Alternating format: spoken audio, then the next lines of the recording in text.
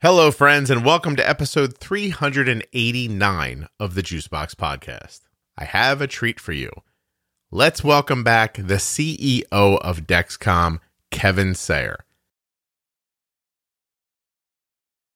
Kevin and I are going to have a pretty chill, about 30-minute conversation where we go over a number of things that are going on at Dexcom. It was really, it was nice. And Kevin and I have talked to each other so many times, it just felt easy. And I think that reflects in the conversation.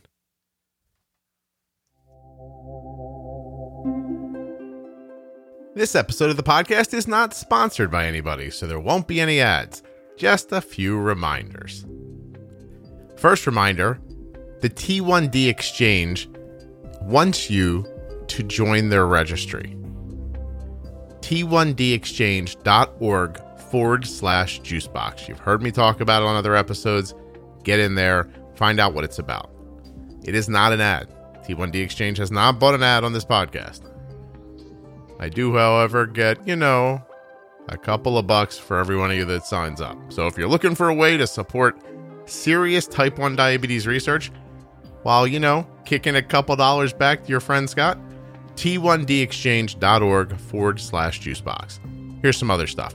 You looking for a great doctor to help you on your journey with type 1 diabetes, or you have one to share with other people?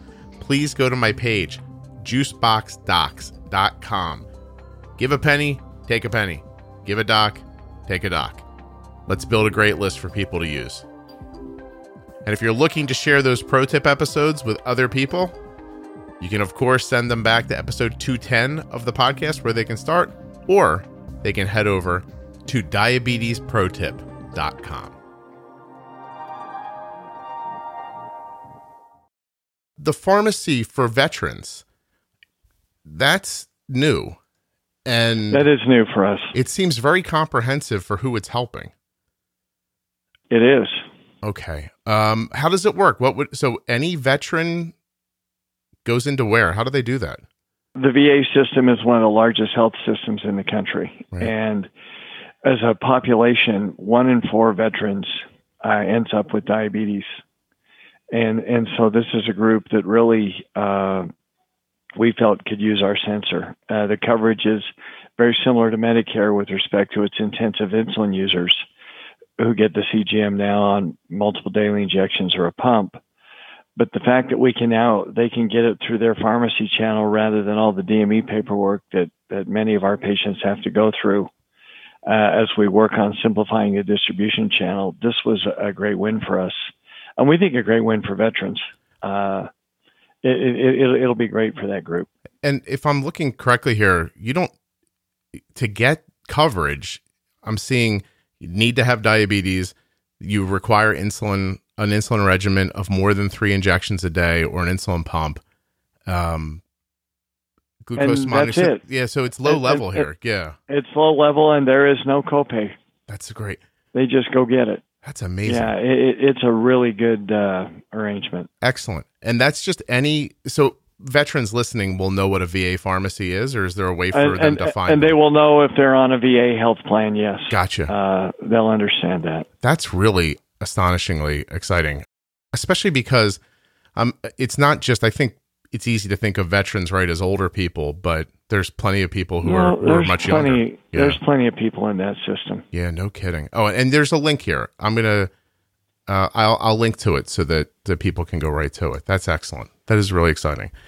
The last time you were on, we talked a lot about COVID bringing Dexcom sensors into hospital situations, and that seems to be growing from there. Can you tell me where it's gone? Yeah, I can. We were contacted by more than 200 hospitals, and we've got into more than 100 of them in various degrees. Bringing new technology to a hospital is never simple. And bringing new technology to a hospital pandemic that's even a bigger challenge. Right. We've learned a great deal. I'd tell you the first learning is, boy, our product will function and do very well in that environment. In the beginning, and one of the reasons we didn't have a labeled indication there is if you go way back in sensor days, there were interferences that could cause the sensor. We had an acetaminophen contraindication, for example, which we don't have anymore. We have an interference layer on our membrane. So there was a perception that these things wouldn't even work in the hospital. And the FDA, in all fairness, wanted us to do some more work. We'd spoken with them about a hospital indication for years, do some more work to make sure that interferences didn't cause the sensor to be wildly variable. But when you had several hospitals back east where diabetes and COVID were converging and people had good knowledge on the diabetes side, we were getting flooded with phone calls. And I believe the FDA was getting flooded with phone calls too. So we got that non-enforcement, the discretionary non-enforcement waiver. Go do this. We will let you go play and go be in that market and let's see what we can learn. Yeah. And Scott, the experience when we started, based on the phone calls, it literally looked like our entire inventory is me going to the hospital because people wanted so many sensors. And then as we started getting through this, you're training ICU people to do something, use a product that we designed for patients to use in their homes. And so we had to figure out how to make it work in that environment. We purchased a whole bunch of phones because the hospital doesn't have phones laying around and they don't want their healthcare professionals carrying around their own phones with patients' data on it. So we purchased phones to get the data to the cloud. Then you've got the whole internet and connectivity issues in hospitals because they have very strict HIPAA requirements. And so we've walked through all those things to get everything figured out. And what we've learned is our product can have a big impact. It cuts down on PPE significantly. It cuts down visits in the room. The healthcare professionals don't have to go in the room with the people with diabetes and stick their finger. It really can be used to eliminate one of the things that can advance the disease, because if your body is fighting high glucose values, and oftentimes with these patients it was in the 400 and 500 range, combined with respiratory issues, your immune system can't fight both. Mm-hmm. It just can't. And so if we can eliminate the diabetes variability from it, that is very helpful. We need to get this data from the hospitals to show what we achieved here and what we've learned. We want to take it. We want to build a file. We want to get back to the FDA and say, this is what we've learned here. What are our next steps in creating a hospital application? The other learning and so that's why we have the registry. We wanted an organized manner where data could be kept private and secure. Hospitals would be comfortable getting data to us. And we could compile the registry and then go to the FDA and say, this is what we learned. This is the data we had. This is the profile of the patients. This is the compounds they were on when they were in the hospital. Here's how quickly they got out, all those types of things. And use it as a base. We think CGM in the hospital could provide wonderful benefit. If you walk around a cardiology ward and ask how many of these patients have, in particular, type 2 diabetes as they get older, the numbers are pretty staggering. If we can control the diabetes part better. I mean, I've been in ICUs where if a patient has diabetes, there's 48 finger sticks a day. So a nurse has to walk in, stick their finger 48 times a day, every half hour, all night long. We put a CGM on that patient. Boy, think how much time and money that saves the system. And not only that, let somebody do the job they signed up to do, give care to patients rather than just checking and checking all the time. Just checking and checking. So we think there's a really good opportunity here, and we'll learn from the registry. We'll learn from our experience. I have to just shut my phone off. I'm sorry, you guys. No, you're fine. And we'll be good. So it's pretty exciting. There's good stories. One doctor told us a story about a patient who they were about to ventilate, but when they got under control with CGM, they didn't have to. It was the high blood sugars causing the patient could fight off the corona if they weren't trying to fight their high blood sugars. And I think there's a correlation to all these things. Well, I have a personal anecdote, I guess, that's I've never shared on the podcast before, but my father, as an older man, had congestive heart failure, type 2 diabetes, but he fell and just kind of slipped off a chair, actually, and gashed his shin badly enough that it wouldn't heal, and he ended up in the hospital, where I watched them ignore his blood sugar like it just wasn't a factor in his care. And he did, in fact, he passed away about a week later. And, I realized he was not in great health to begin with, but he was not, he was not on death's door prior to cutting his leg. And once he got into a hospital setting, I would tell him, I'm like, Dad, they're not managing your diabetes. And he's like, they say it'll be okay. They want it to be high. They don't want me to get low. And I couldn't talk him out of it. I couldn't talk him out of believing that his body's ability to heal was directly related to, was compromised. Yeah. Yeah. I had a very similar experience with my mom. She had a heart valve replaced, and literally she couldn't leave the hospital because her blood sugars were so high, not because the heart valve operation didn't work. The stress and the anxiety in her body from that surgery, that's what they couldn't fix. And I'm sitting up there I think it was right after I started, not long after I started at Dexcom. I'm sitting up there going, I can fix this, but yet I couldn't. Mm-hmm. And so I think someday we have a really good answer here. Yeah. No, institutionally, I think that this has a significant possibility of changing the way minds work around blood sugar management while people are in the hospital. And Scott, my other learning here, and this is, this just goes to Dexcom and how we work. We need to create the proper experience in the hospital for the caregivers and for the patients. We are all about the experience for the customer and for the patient. And one of the big learnings is taking a product that's meant to be used by you and your daughter at home and day to day isn't necessarily the same workflow and visualizations and communications as one would want in the hospital. And one of the challenges I've given the team after this experience and with this registry, let's create the right thing. Let's create the right experience for this environment so the product can be used. When you create the wrong experience, no one's going to use the product even if it's perfect anyway. Right.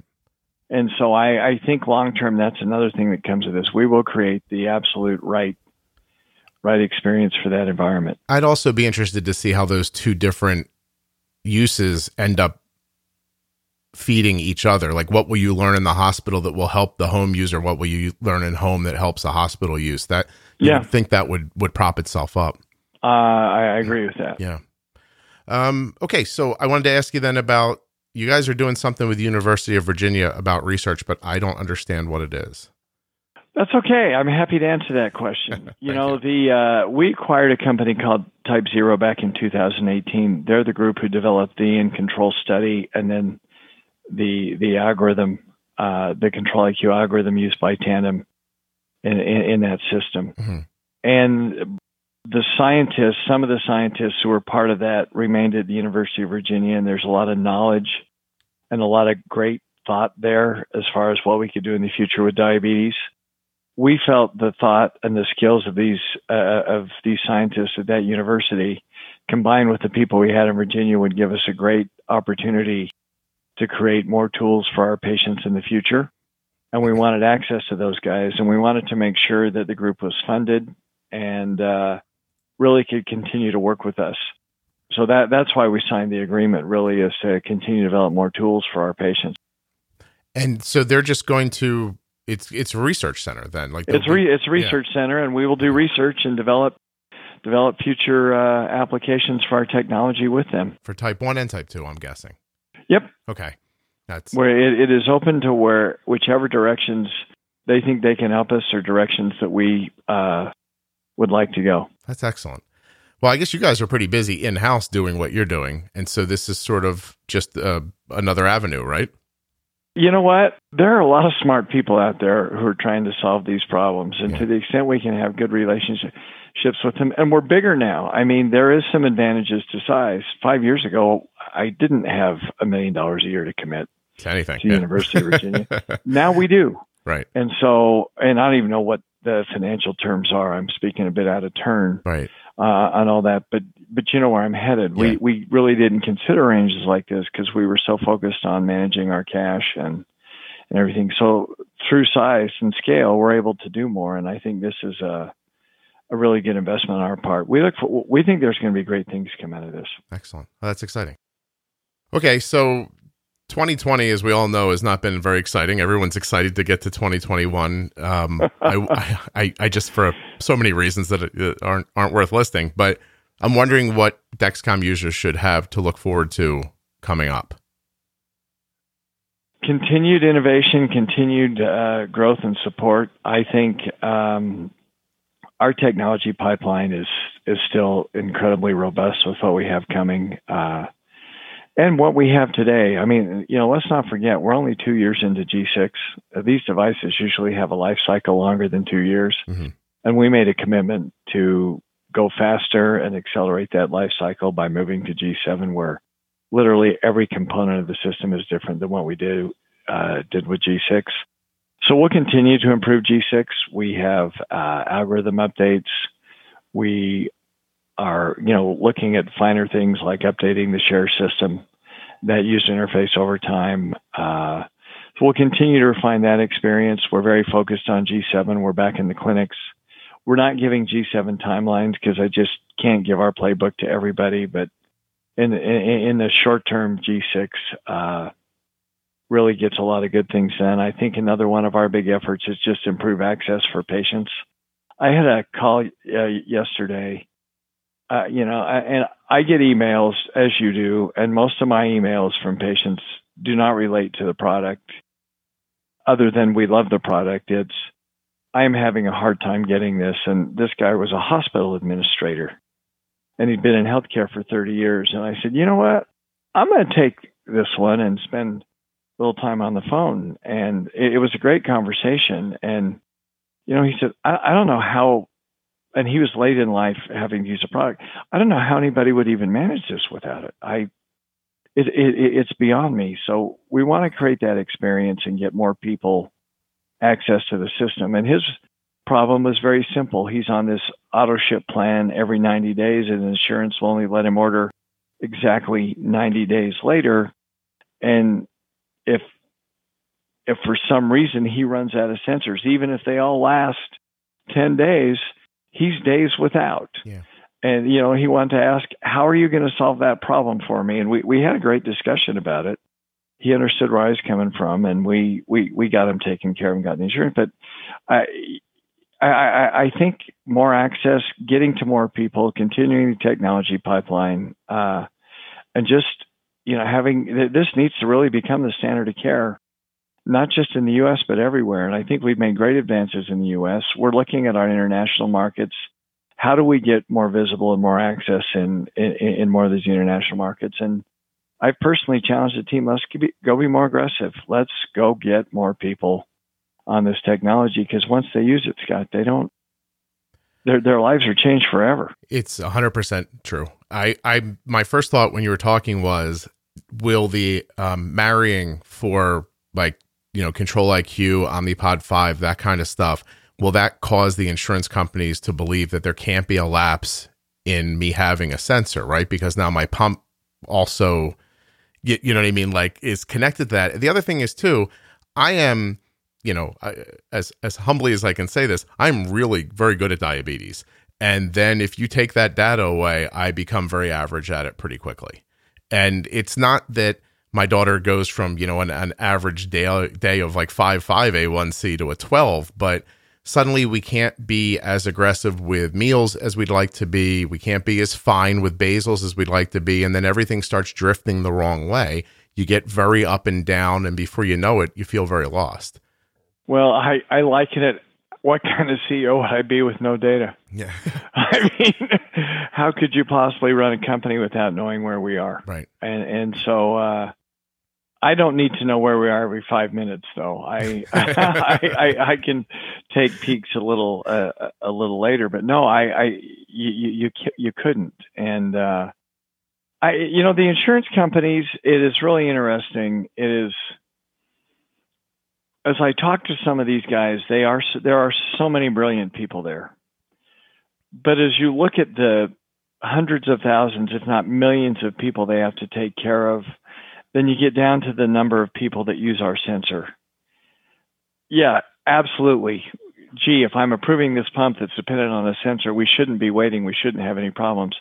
But by the time you get down to the number of people that is versus the number of people they take care of, Yeah. It's really hard for them as business people just to understand how all that works. And we've looked at models, Scott, and so I'll give you a perfect example. What if we sent an extra box to everybody just so that never happens? And you know what happens if I do that? They just use the box instead of place the next order. Oh, okay. Most of them. Right. And then we run out anyway. And 3 months later, we've got that problem and we sent a free box of sensors that cost us money that we didn't get revenues for, that the insurance company didn't have to pay for. And so I have come up with every mathematical model, and our marketing organization would tell you I'm somewhat relentless on this, and I really haven't come up with anything simple. So you run into the failings of people at some point. You run into and the failings of us as a company, and Right. the failings of our distributors, and the failings of drugstores, and the biggest problem is getting this to people in an efficient, easy manner. It's almost, I would love to say we have it down, and we're a lot better than we used to be. We've made tremendous inroads here. But there's still more to go here. And, you know, our push to the pharmacy to get this thing covered as a pharmacy benefit, in most places. You made me, I'm sorry. Yeah, we now have more of our new patients come through the pharmacy than come through the other channels now, which means they're getting it at a drugstore. Right. And the copay at the pharmacy level, and James can get you we can get the exact numbers, but a large percentage of them, I want to say 30%, have zero copay. Oh, wow. If we can get them to that channel. So we have done our best as a company to make it more accessible, and literally for that access, been willing to compromise on pricing, because if our patients can get it easy or happy, guess what? They buy more, they're loyal, and everything is good. It makes perfect business sense. No, I've seen incredible, strides from you guys over the years, for certain. It's funny, you were talking about what would happen if I just gave everybody an extra box. You made me think about a buddy that we had in our 20s. He was always stressed out about not having money. And so I came up with this idea of us all throwing a little bit of money into a bank account for him so that he had a cushion to take away that stress. And we did. We collected about $500, all of us, and we put it in his bank account, and he spent it. and I was like, oh, we're trying to take your stress away. It's human nature. Yeah. That's just how it is. I think so. I really do. Before I forget to mention this and we run out of time, it's such a small thing, but a number of people ask me to tell you that the process of ordering overlay patches is not probably as seamless as you hope as for it should be. Yeah. Okay. So something I will to look pass into. that on. Yeah, that was it. Nobody really, I said, hey, Kevin's coming on. They're like, tell him we want that overlay patch link to work better. And I was like, and everything on the UI side works great. If this is your toughest user group question for me, man, Kevin, you've come won. on. It's over. People, if you're listening to this podcast, you can do better than that. Come up with better questions. No, they just all seem kind of happy at the time. I mean, listen, not for nothing. Everybody wants to know when the G7's coming. And I think that ebbs and flows online when someone discovers an image of it and reshares it as if it's a new idea. And then it kind of gets everybody lit up again. But I agree with what you said earlier. I have a hard time arguing with you. I'm using G6 with Arden, and it's been terrific. And it's a spectacular product, and we've tried to address in G7 all the things that we can make better. But G6 is really good. I was reminiscing a bit the other day as you look at the things we've brought to market at Dexcom and bringing connectivity directly to the phone and all these integrations, the way we designed G6. We made a commitment back in G5, Scott, and you appreciate the technology. We put a processor in the transmitter to whereby all we're sending to that phone app or to your pump or whatever is the number.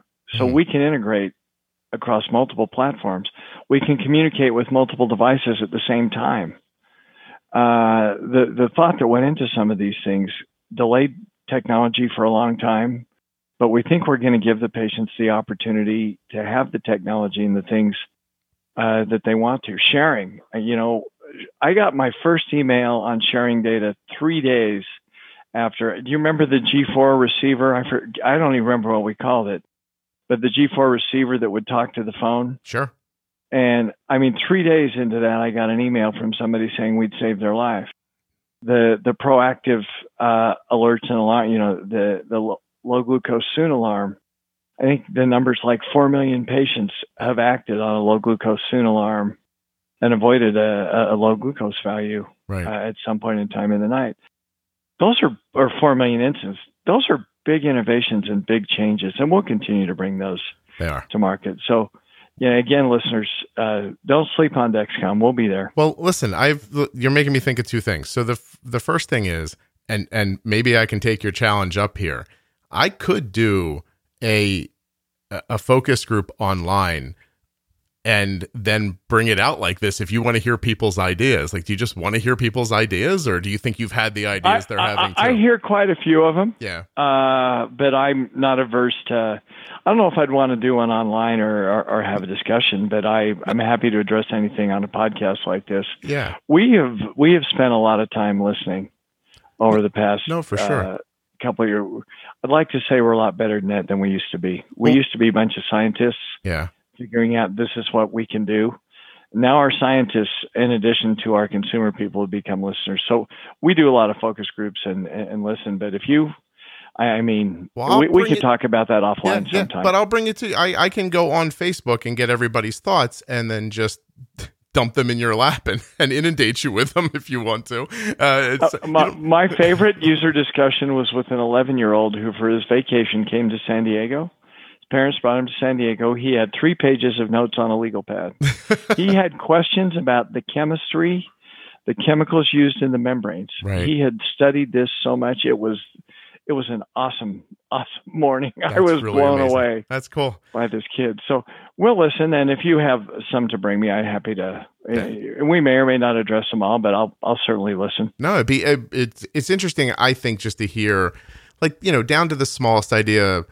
For instance, people are like, I'd like to be able to set a different alarm for a different time, or I need a different tone sometimes, or just the idea of what would in a perfect world make their experience better. Maybe some of them are addressable and maybe some of them aren't, but it might be stuff that you haven't thought of. I am going to let you go, but let me ask you, because you said something a second ago about the chip being able to talk to more than one device, which leads me to ask you about right from the transmitter to Apple Watch, because that is something people ask me about a ton. That project has not gone as fast as we wanted. Our Bluetooth radio has needed to evolve, and Apple Watch technology has also evolved a bit. I think I'm very confident we'll be there with G7. I don't know where that progress is G6-wise or with the next generation watch. Okay. That's something we'll just have to get back to you on. It's moved back on the list because we've just had to deal with some other, mainly getting G7 ready to go, and that Bluetooth has taken priority over the direct-to-watch connection. Yeah. But I get it. I get why people want it. There's a lot of complexity there because that watch has to be charged every day or every other day. And then the question is, what do you do for alerts and alarms while the watch is charging? And what is it going to talk to? And there's some things we have to work out. Yeah. I think that's been a through line through a lot of things we've talked about today, is that there's more going on than maybe the average person would expect. It's not just so easy to throw a Dexcom into a hospital and let them use it, et cetera, that kind of thing. No, not at all. Yeah. Well, I appreciate this, Kevin, very much. Your time's always well appreciated by me. So, hey, thanks for having me again. Of course. I'll see you soon. You bet. Bye-bye. Take care. I always enjoy talking to Kevin and finding out what's going on at Dexcom. Big thanks to him for coming on the show. Here's some other stuff. T1dexchange.org/juicebox. Go check it out. I joined the registry. You can too. If you're a U.S. citizen and you have type 1 diabetes, or a U.S. citizen who is the parent or caregiver of someone with type 1, then you can jump right on. I answered every one of their very simple questions in less than 10 minutes. You could do absolutely the same. Just check it out and see what you think. T1dexchange.org/juicebox. Their research has brought some pretty amazing things to light for people with type 1 diabetes, and I would not be talking about them if I didn't believe in what they were doing. Don't forget again, juiceboxdocs.com if you're looking for a great doctor or you'd like to suggest one to one of the other listeners of the podcast. And of course, those Diabetes Pro Tip episodes are right there in your feed. They begin at episode 210. There's also, for new listeners or people who are just jumping on, all of the Ask Scott and Jenny episodes or Defining Diabetes episodes. If you're really looking for management talk, this is where you go. Diabetes Pro Tip, Defining Diabetes, and Ask Scott and Jenny. I think all of the other episodes are absolutely terrific, but if you really want to dig down and look at management, talking about insulin, that's where you start.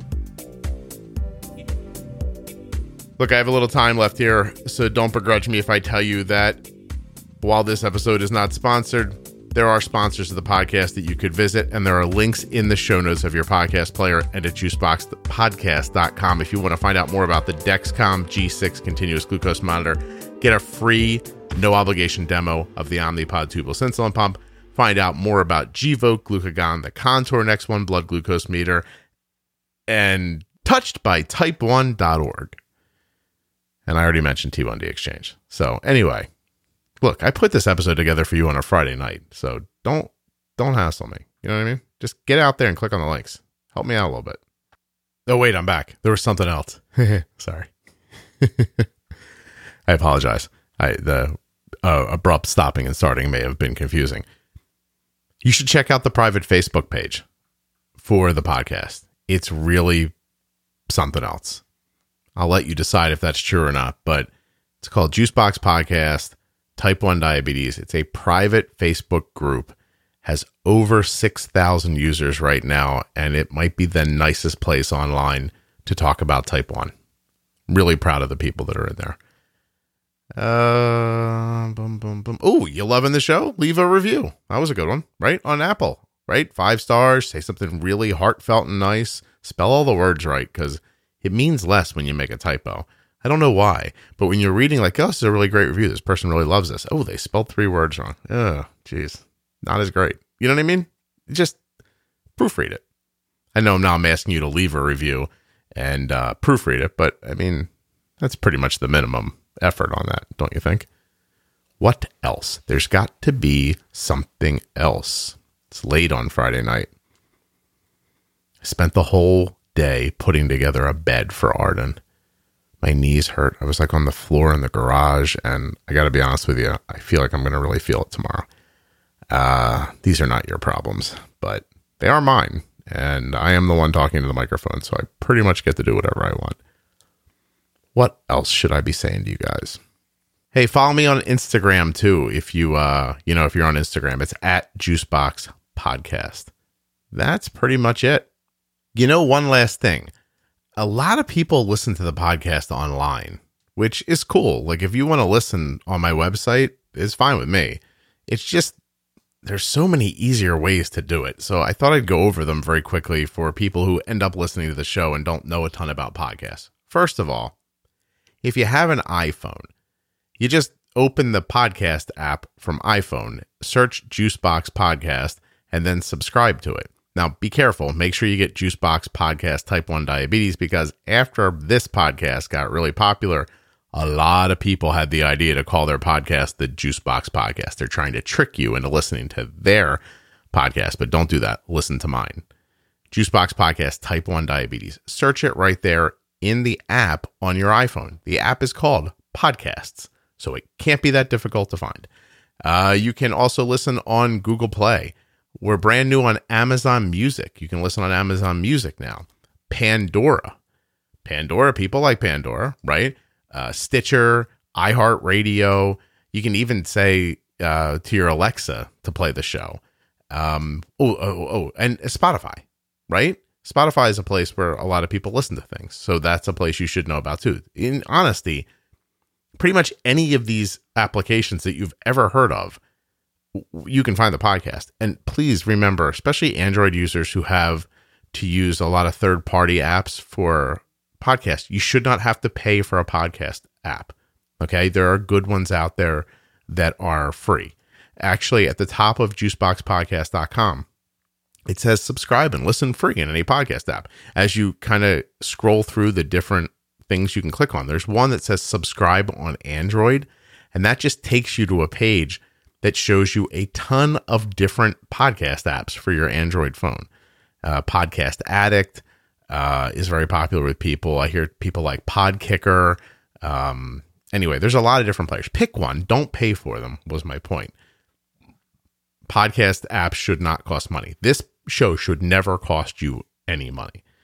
Spotify said, actually, too, for those of you living overseas, Ghana, I think, is an India-based app. I'm starting to get some listeners there. So, hey, India, what's up? You can also listen on Player FM, Radio.com, and Deezer. I don't know what Deezer is, but I'm on Deezer. All right? And these are the places you could listen to the podcast. Yeah, that was lame, but I enjoyed it. And anyway, find the show on a podcast player and subscribe. It really is the easiest way to listen, unless you love listening online. And then, okay, do that. I'm not stopping you. It's cool. But, podcast players keep your place while you're listening so you can come back to shows. It's a lot easier. Is that it? All right, guys. I'll see you when I see you, which will be sometime next week. There will be more episodes of the Juicebox Podcast. Thanks a lot for listening. I really genuinely appreciate your time.